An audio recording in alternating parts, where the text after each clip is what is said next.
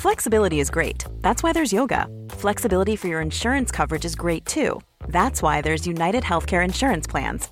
Underwritten by Golden Rule Insurance Company, United Healthcare Insurance Plans offer flexible, budget-friendly coverage for medical, vision, dental, and more.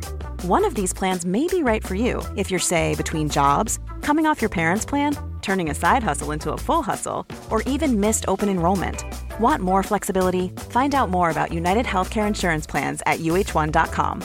Quality sleep is essential for boosting energy, recovery, and well-being. So, take your sleep to the next level with Sleep Number. With a Sleep Number smart bed, you can individualize your comfort level and enjoy a better sleep night after night. J.D. Power ranks Sleep Number number one in customer satisfaction with mattresses purchased in-store. And now the Queen Sleep Number C4 smart bed is only $1,599, a saving of $300, only for a limited time.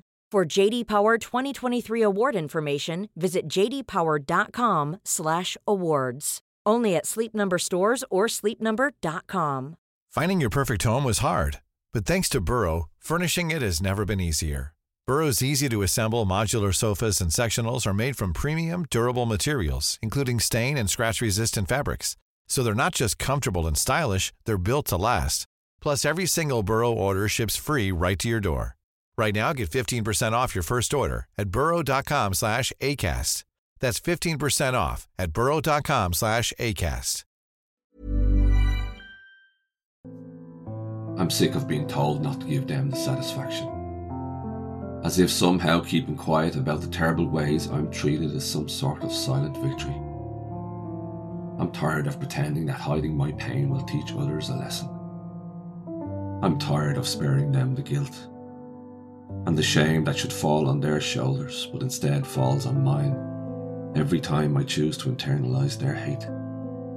I'm done being silent.